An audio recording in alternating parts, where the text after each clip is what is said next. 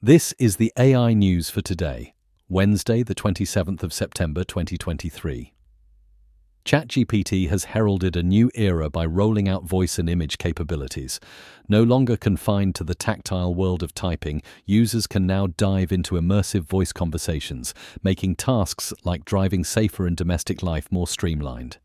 Even more intriguing, OpenAI's collaboration with professional voice actors gives the assistant a human touch, offering users a choice of 5 distinct voices, all powered by cutting-edge speech technologies. The cherry on top? The image capabilities.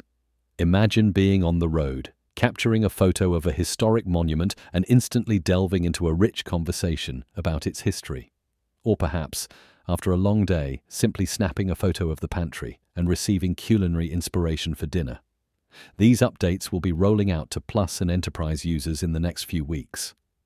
Next on today's agenda, Getty Images has revealed its commercially safe text-to-image generative AI tool, contending that its training on Getty's exclusive stock photo database means it should avoid any copyright violations. Named Generative AI by Getty Images, the tool leverages NVIDIA's Edify model from the Picasso platform to yield images, videos, or 3D graphics.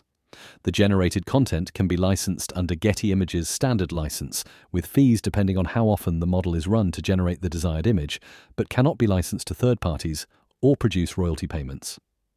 Finally, today, Snapchat, the popular social media platform, boasting a staggering 750 million monthly users, has ventured into a pioneering collaboration with tech giant Microsoft. The goal? To weave advertisements seamlessly into its AI chatbot offering, known as My AI. Rolled out just earlier this year, My AI has quickly entrenched itself in the Snapchat community, with more than 150 million users engaging in over 10 billion exchanges. That's all for today. Connect with us at mrc.fm/AI news. Hit subscribe and come back tomorrow for more AI news.